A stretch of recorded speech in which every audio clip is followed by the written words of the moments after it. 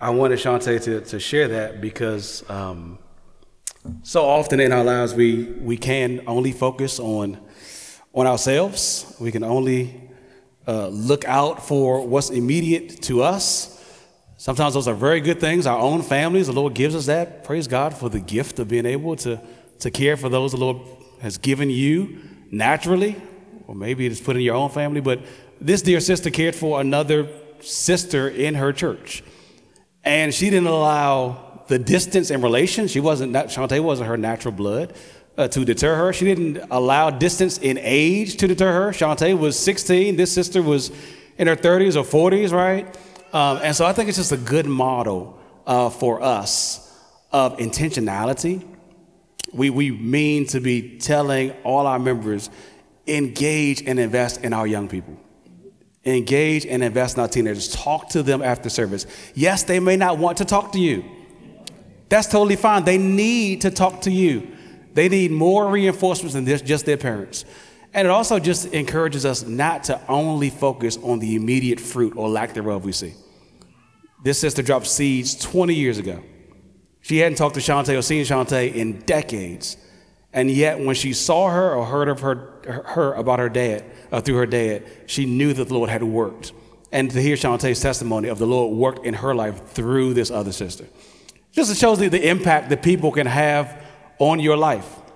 The impact that you can have on other people's lives when you get out of yourself, right? When you humble yourself and don't live just for yourself, but look to live for others. I wonder, even as you think this morning, who are some of the people who've left an indelible mark on you? It wasn't the folks who gave you a lot of money, is it? It wasn't the folks who gave you a big break. It's the folks who showed some intentional care for you. Mom or grandma, another parent, an aunt, an uncle, a coach, a pastor. The Lord is kind to put people in our lives to call us to himself and to call us to copy their example for ourselves. That kind of ties into the passage we'll be looking at this morning in the book of Philippians as Paul points us to people to emulate. So if you have your Bibles, would you turn with me to Philippians chapter 2. And this morning we'll close out chapter 2 of Philippians as we look at verses 19 through 30. If you're using one of the Bibles under the chairs, you can find it on page 981. Our basic practice here at Temple Hills Baptist Church is to open up a book of the Bible and to preach consecutively through that book until we're finished. That's not the only way to preach. We think that's one of the most faithful ways to preach, so that we understand the flow of the text and we understand what God is meaning for us to say, to realize, and wants us to know, as he says. And so we generally just work through books of the Bible, seeking to understand what the text says and how it applies to us. So Philippians chapter 2, again, this morning we'll look at verses 19 through 30 together. Look with me as I read on.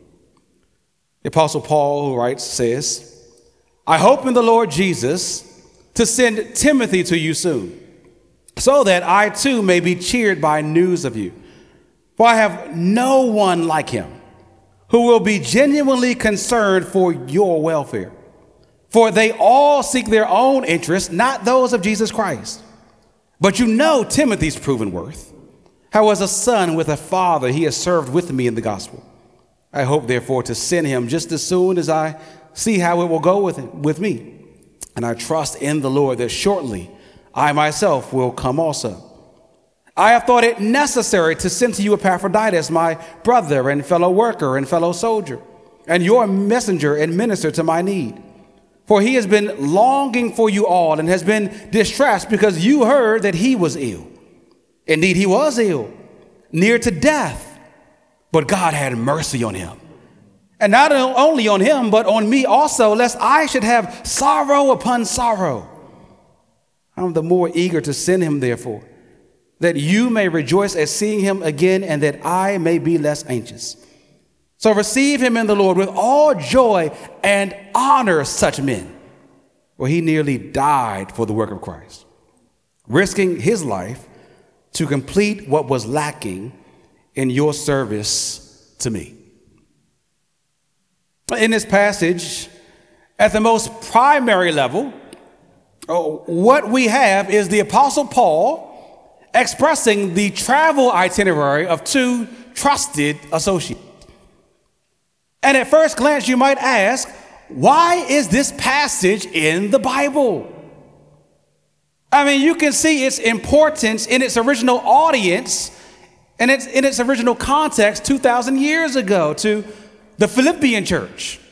I mean, they needed to know that Timothy was coming to them soon and that Epaphroditus was coming to them even sooner. But what does any of this have to do with us? What benefit is this passage to us? I mean, you can look at these 12 verses and there's no explicit gospel for us to be encouraged by. There's no direct commands for us here 2,000 years later to follow. So why would God preserve this passage for 2,000 years as part of his holy scripture to instruct us? What are we to learn from this passage? You know what, I think we're to learn something of the heart of Christ from these two followers of Christ. How they behave is how we should behave. Another way to approach this passage is through the lens of what it looks like when the gospel gets down into your bones, when it truly transforms your heart and flows out through your actions. What does that look like? Well, Paul shows us here through these two models and makes the point that Christians who genuinely care and sacrificially care for other Christians should be both commended and copied. And that's the main point of our passage this morning. Christians who genuinely and sacrificially care for other Christians should be commended and their lives should be copied. Paul here commends two exemplary models of genuine and sacrificial care in this passage. So first we'll consider the example of Timothy. We see that in verses 19 through 24. And then secondly, the example of Epaphroditus. We'll see that in verses 25 through 30. Not the most clever sermon outline, but I pray that what it lacks in cleverness, it makes up for in clarity. You just look at this passage, 19 through 24, you see pretty clearly it's the example that Timothy has shown. And then in verses 25 through 30, the example of Epaphroditus. First, the example of Timothy. Look at verse 19. Paul says, I hope in the Lord Jesus to send Timothy to you soon, so that I may be also cheered by news of you, so that I too may be cheered by news of you. And we see something of Paul's plans here. He plans to send Timothy to the Philippian church soon, in due time. And notice how Paul even expresses his plans. Not with finality, as if his desires are the determinative factor, but as dependent on the Lord. I hope in the Lord Jesus to send Timothy. He says something similar in verse 24. I trust in the Lord that I shortly myself will come. It's analogous to what the Apostle James says in James chapter 4, verses 13 through 15. Come now, you who say, today or tomorrow, we will go into such and such a town, and we will spend a year there and trade and make a profit. Yet you do not know what tomorrow will bring. What is your life? For you are a mist that appears for a little time and then vanishes. Instead, you ought to say, if the Lord wills, we will live and do this. Paul, like James, and like the writer of many Proverbs, understands that man plans his way, but the Lord determines his steps. Paul hopes, if the Lord wills, to send Timothy. And look at the purpose of Timothy's visit at the end of verse 19. So that I too may be cheered by news of you.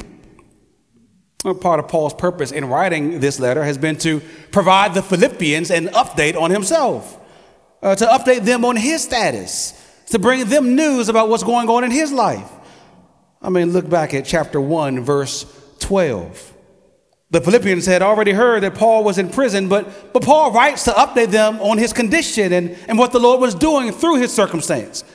Paul says, I want you to know that what has happened to me has really served to advance the gospel, so that guards are hearing the gospel, and so that other Christians are being more bold and being willing to share the gospel.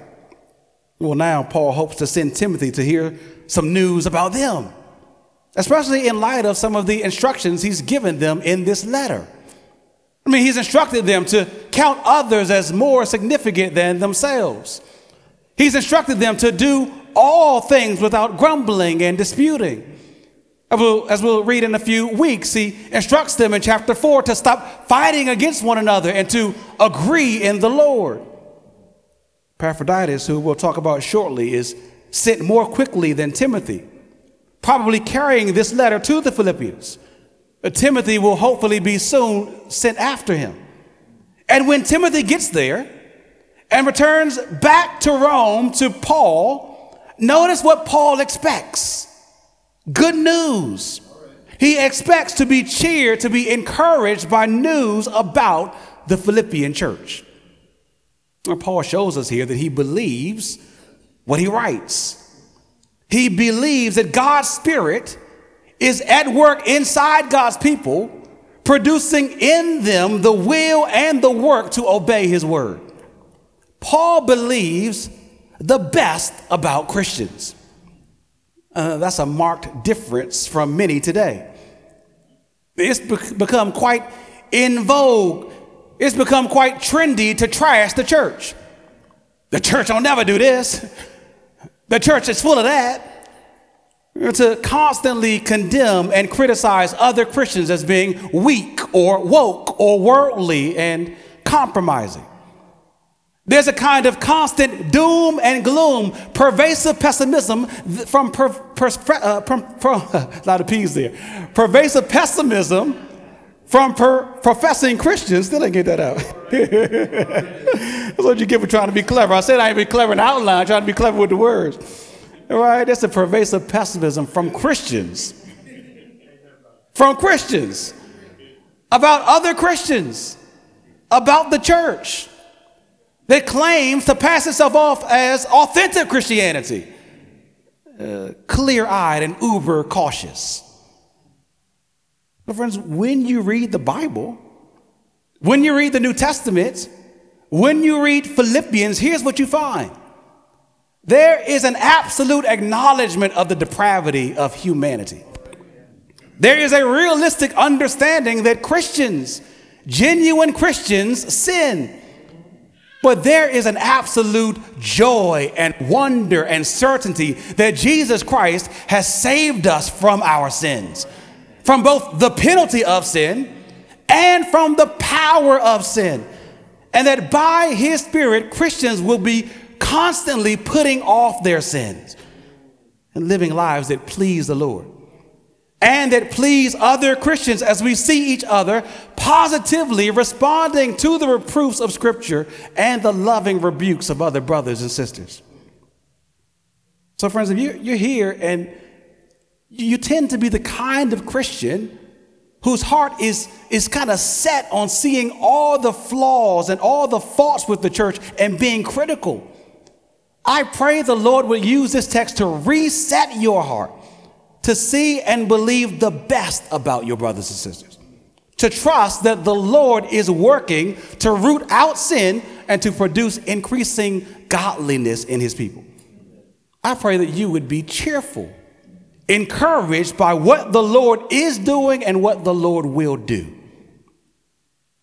Friends, against what many social media posts and many blogs and many podcasts might convince you of, it is okay to be a happy Christian.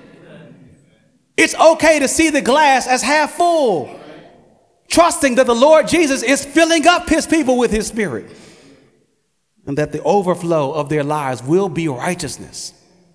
Maybe not perfect righteousness, but progressive righteousness. Paul plans to be happy when he hears what's going on in Philippi. He knows that Christians will respond the way Christians respond. And the fact that he sends Timothy means that Timothy shares Paul's mindset. Timothy is not a man prone to to look only at the negatives and allow those to form the whole narrative. You know, that's the way some of us view our jobs, our marriages, our church. A few things going wrong, and we think that the whole thing is rotten. And then make these comprehensive claims that my job is horrible. My marriage is terrible. Don't nobody in this church love the Lord or love me.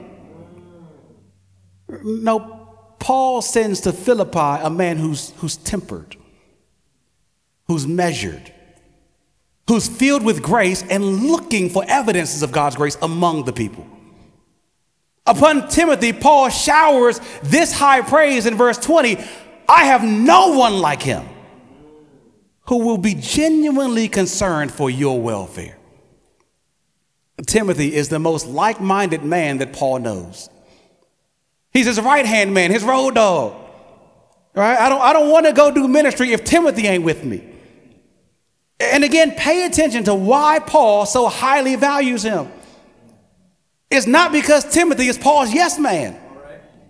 It's not because Timothy just serves Paul as his habitual flunky. No, it's because of how deeply and genuinely and sincerely concerned Timothy is for other Christians, for you, for the Philippians. Well, Timothy accompanied Paul on his initial visit to Philippi 10 years prior, when Paul first preached the gospel to them and when the Philippians first believed the gospel. His heart was for this body of believers. He wanted them not only to be saved. That wasn't enough for Timothy. If so, he would have dropped them from his heart, from his thoughts, the moment they were converted.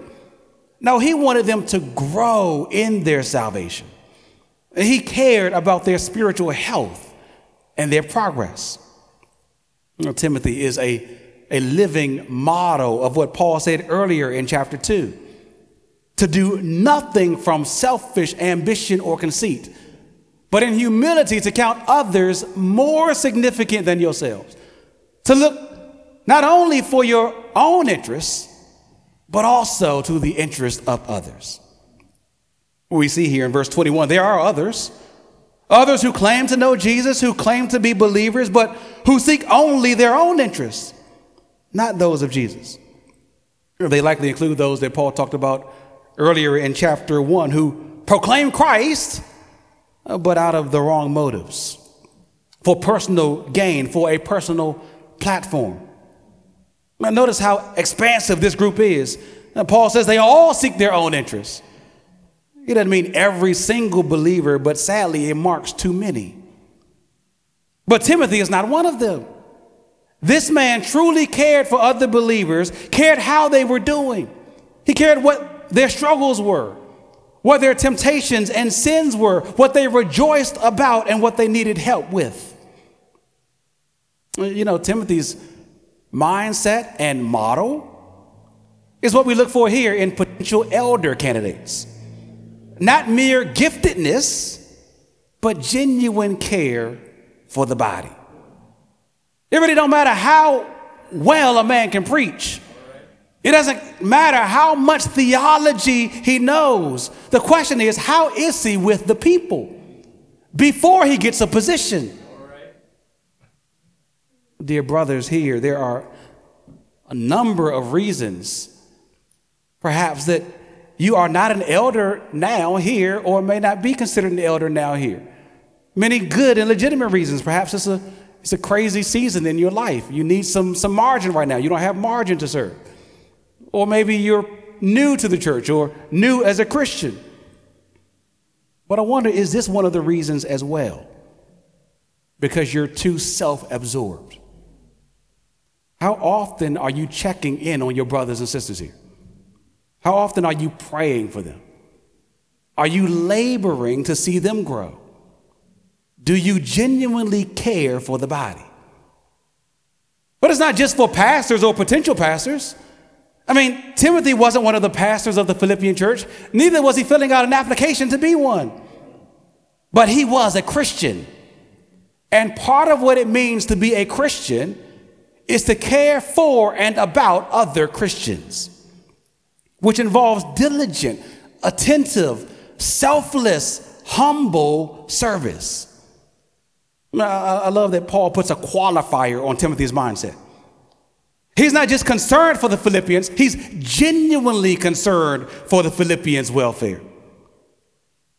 Many of us at times often posture concern for others. Have you noticed that in yourself? Well, sadly, I have. You see another brother or sister's sin, and you express some grave concern about it.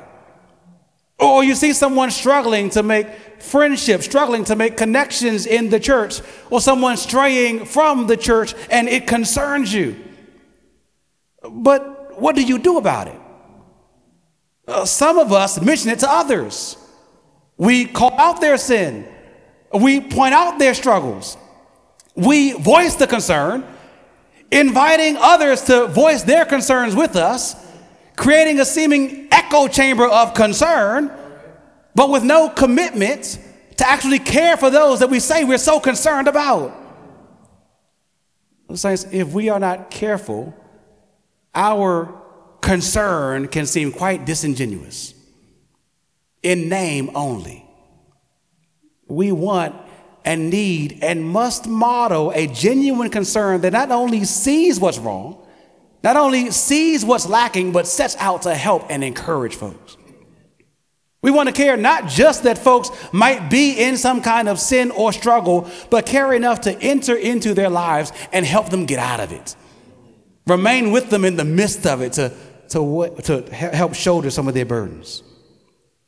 I mean, isn't that the kind of care that Christ had for you and me? He saw the worst in us, our sin and our rebellion against him, and he cared for us. He was concerned for our welfare. And so he entered our world and took on our flesh. He lived up under our temptations, yet without sin. And he died the death for us and rose again from the grave to save all of us who turn from our sin and trust in him. His concern wasn't just stated, it was shown. And so it is to be for us. So it was for Timothy. While others postured care, while others ministered for themselves, he ministered for the interest of others. He displayed genuine love and care for the saints. And everybody knew about it. Now see how Paul expresses that in verse 23. He tells the Philippians, you know Timothy's proven worth. How as a father with a son, he has served with me in the gospel. Timothy has a long track record of service. He's proven himself to be a man of integrity and honor and others-oriented service for the sake of the gospel. The Philippians know Timothy as someone willing to serve under Paul like a son. Paul was his spiritual father in the faith, which I pray is just deeply encouraging for those of you who do not have children or who have children who are not Christians. The Lord gives you spiritual children. Praise God for that. Don't diminish or despise that. Praise God that he gives the gift of many spiritual children. In any case, it's important, Paul says, that the Philippians have seen how Timothy has served with them, has served under him. They've observed Timothy's life with Paul training him. Timothy was humble enough to learn from Paul. And he was faithful to stay with Paul, to stay loyal to Paul all these years through all the trials that gospel ministry has brought. And now with Paul in prison, he will send Timothy, but won't come himself. And yet the Philippians can totally trust Timothy because of the life of humility he's already shown. And I think it makes the important point that being a faithful servant qualifies you for future service. Being a faithful servant now qualifies you for future service later. I mean, many people desire status without first demonstrating service. And many people demand respect without first displaying respectability. But Timothy has proven his worth through years and strains and toils and trials. He's labored with and under Paul and loved the saints. So that now with new trials, what can they expect of Timothy?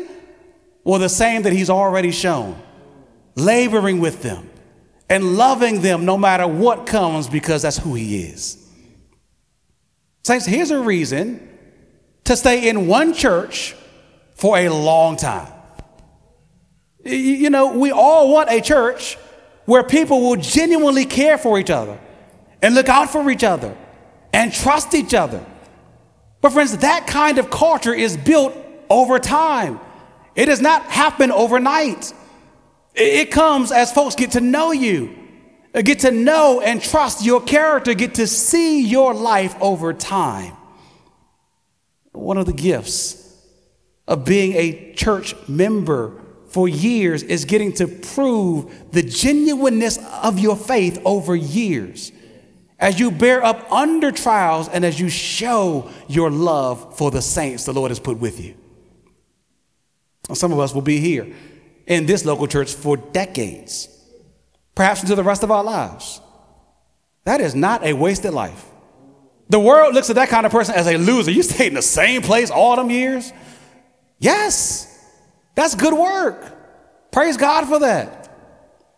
Others of us might only be here for 1 or 2 or 3 years for different reasons. But however long the Lord has you here, commit to being invested and involved in each other's lives. If you want a healthier church, be a healthier Christian.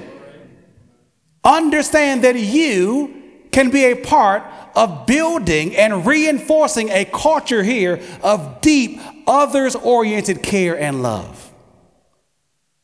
You can see why Timothy was so valued by Paul and so valuable to the ministry of the gospel among other churches. His focus was always on seeing others thrive.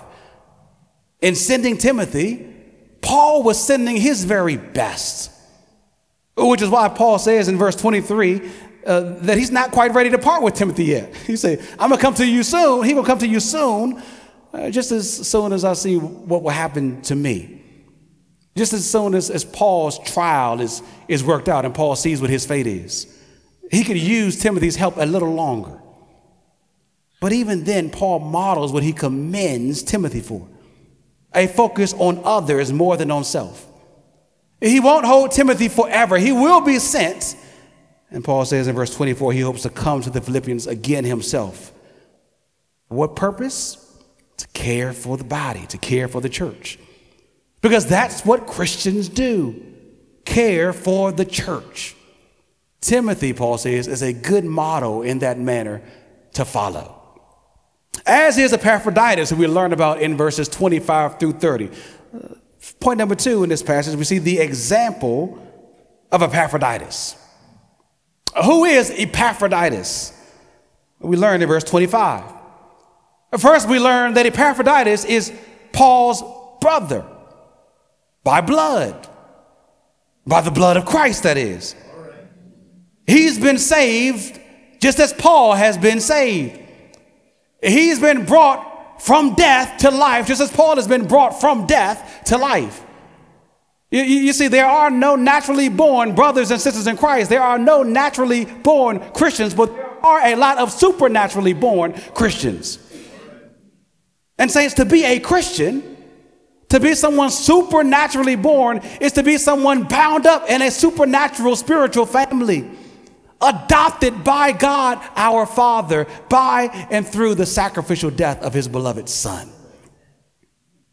Oh, we do well to remember that. Perhaps our failure to remember that is what leads to conflicts, or what adds to the lack of connection or affection. These are not just people that you happen to be cool with. These are not just folks that you happen to see once a week on Sundays and have to endure for a couple of hours.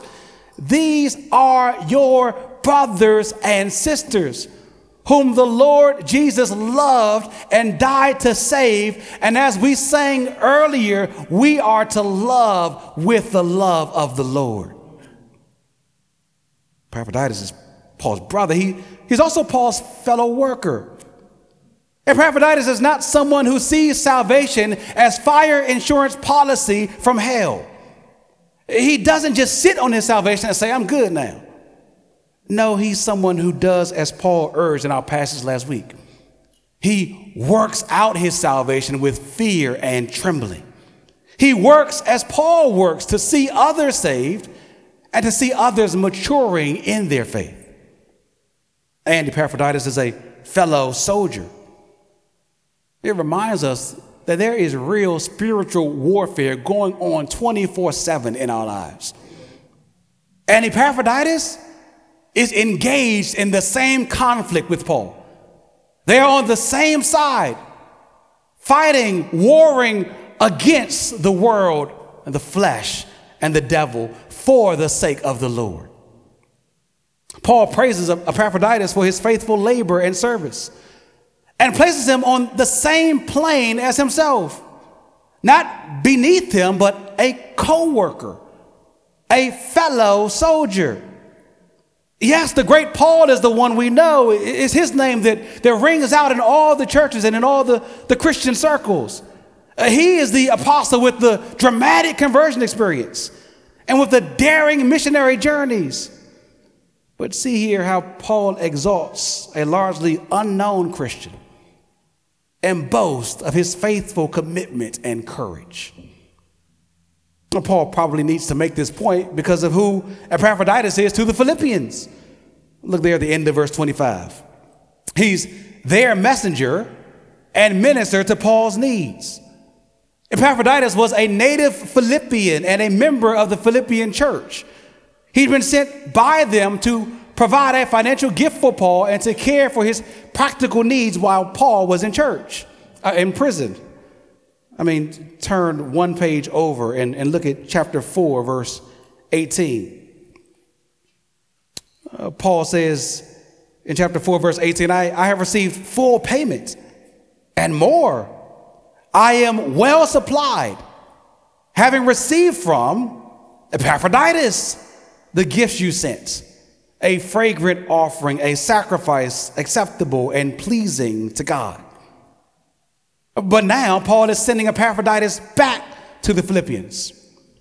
But it's not because of some moral failure. It's not because of some lackluster service or some argumentative attitude that Paul just couldn't deal with. No, he's sending him back, but he sends him back with warm affection and with high praise. He's still my brother, my fellow worker, my fellow soldier. It's not that Epaphroditus has failed in any way. That's the reason for his return.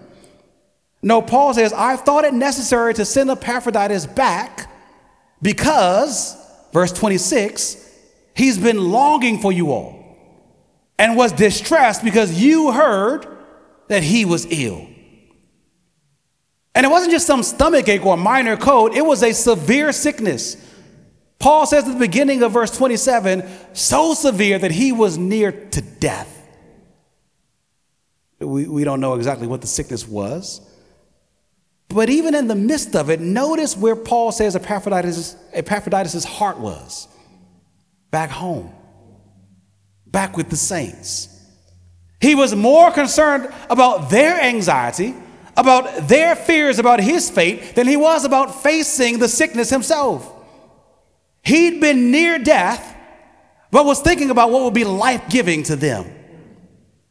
It's a model Paul himself has shown with this letter.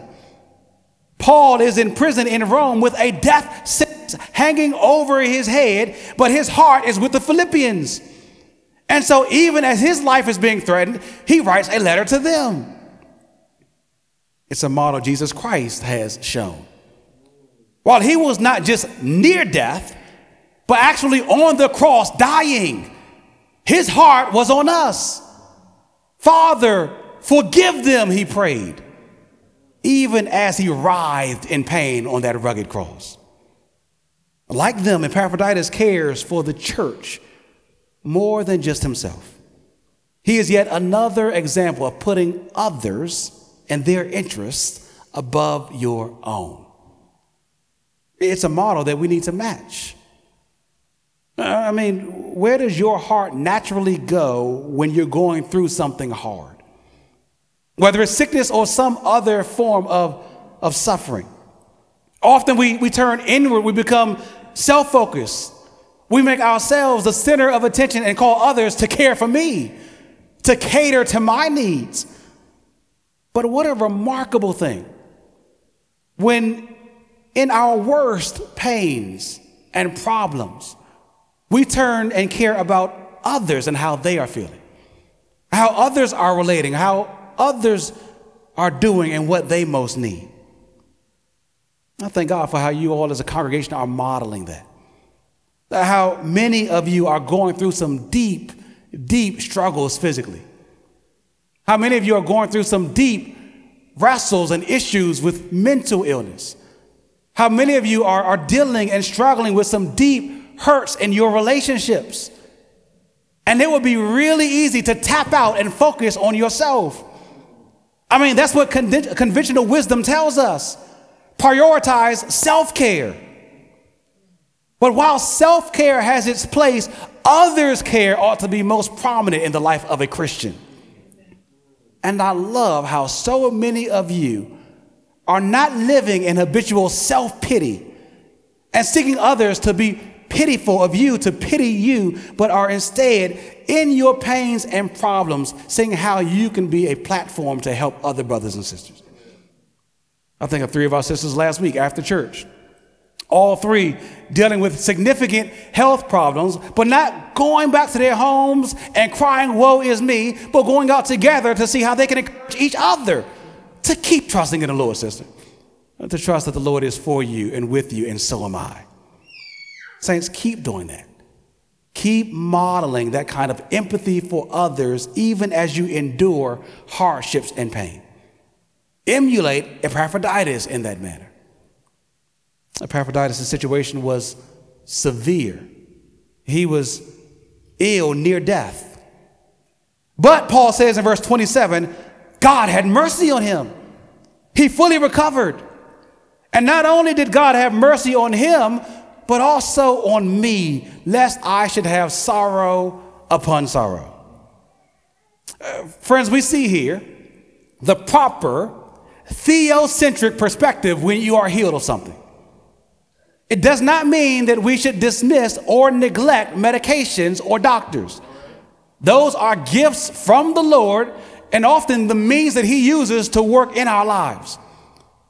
But whenever you come out on the other side of something, this is the ultimate 5-word reason. God had mercy on me.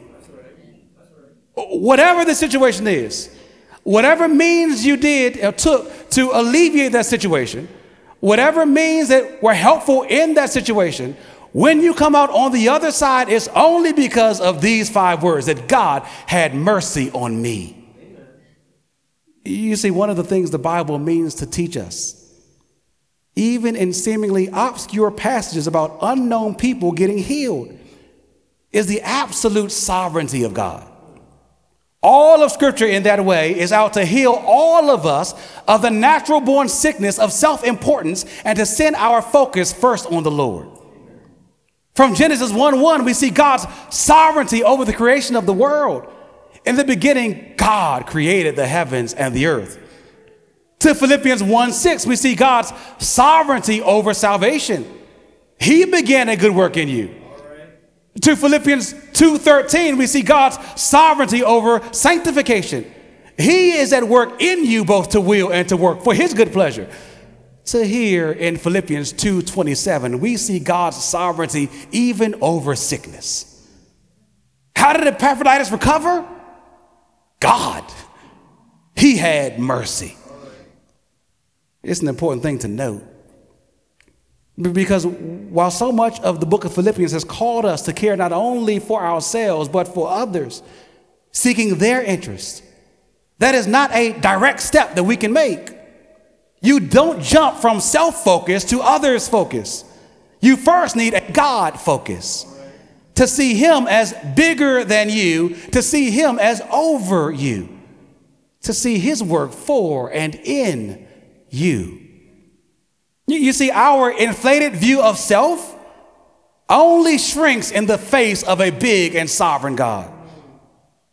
Only shrinks as we see ourselves in proper relation to him, under him, and then able and willing to serve and care for other people under him.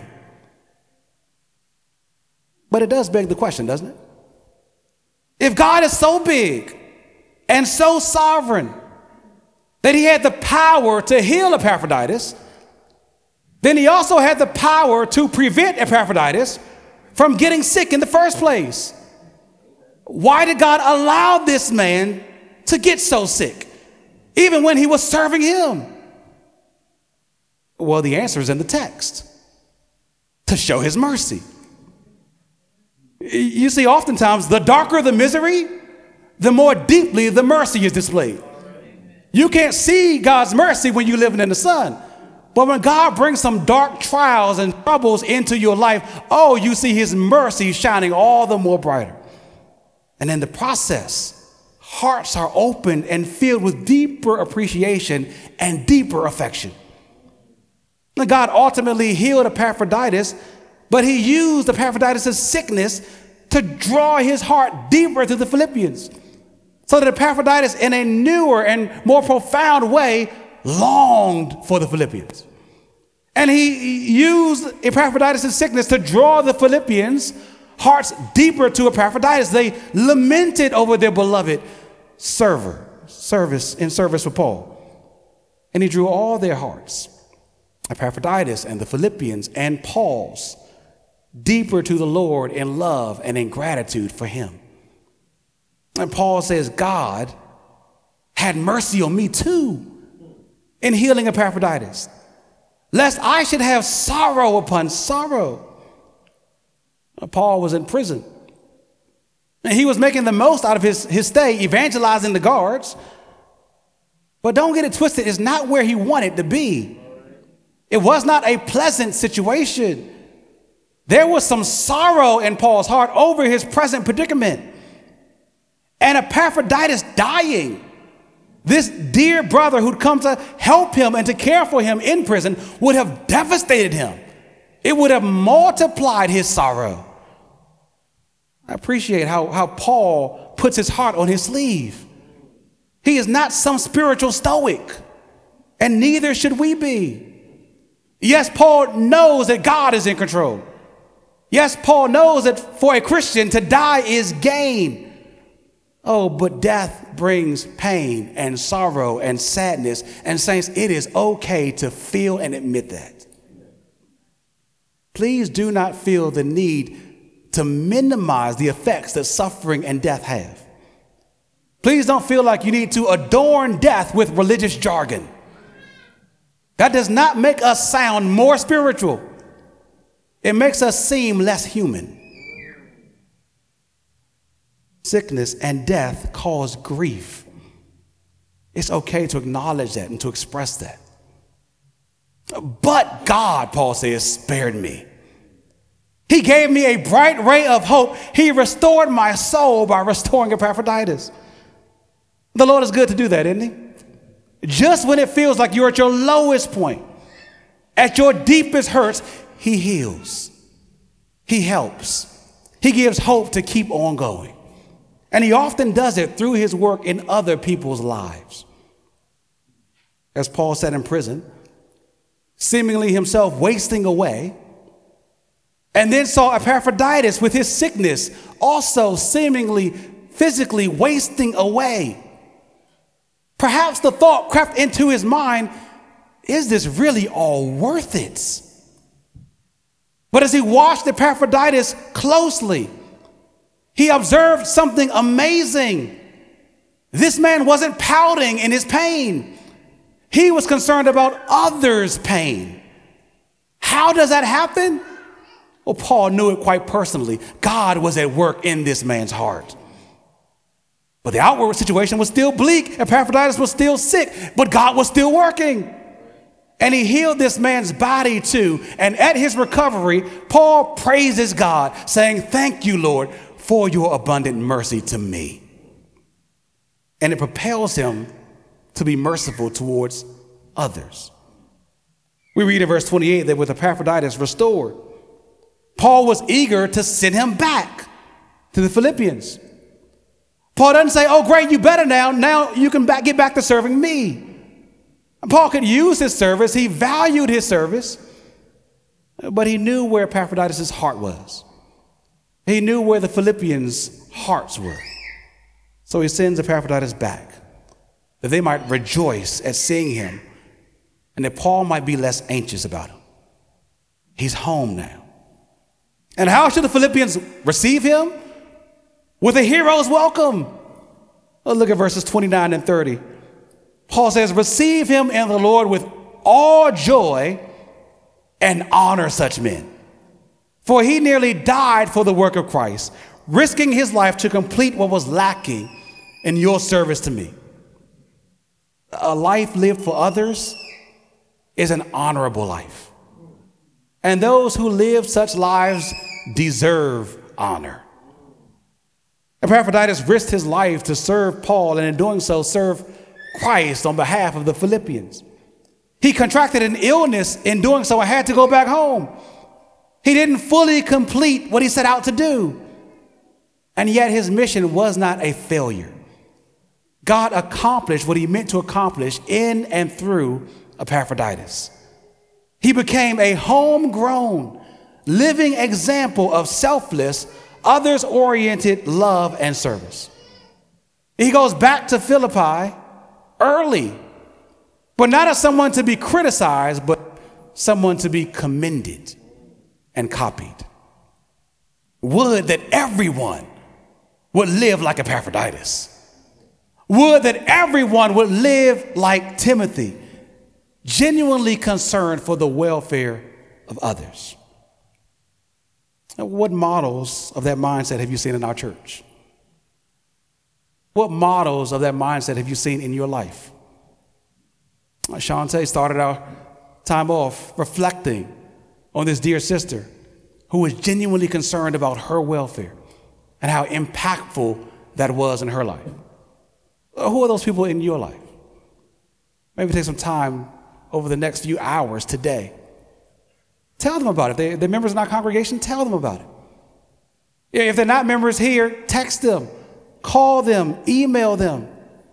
It honors God to honor godly people. And not only honor them by telling them how much of a good example they were, honor them most by copying their example.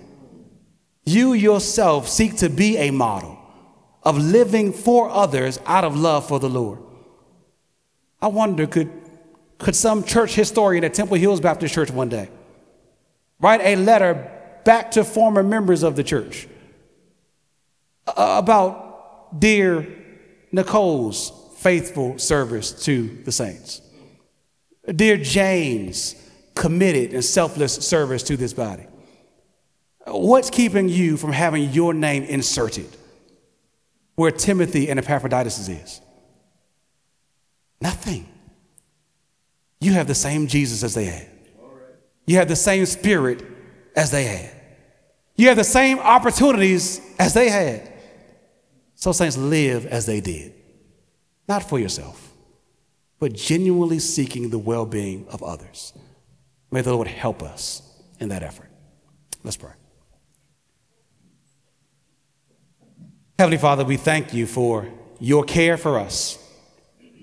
We pray that we would model the humble, selfless service that Jesus has shown, coming, dying for us, laying down our lives for others. Lord, let us not just talk about it. Help us to be about this. Fill us with your spirit. By your help, we might be the kind of men and women who selflessly love and serve our brothers and sisters. We pray all this in Jesus' name and for his glory. Amen.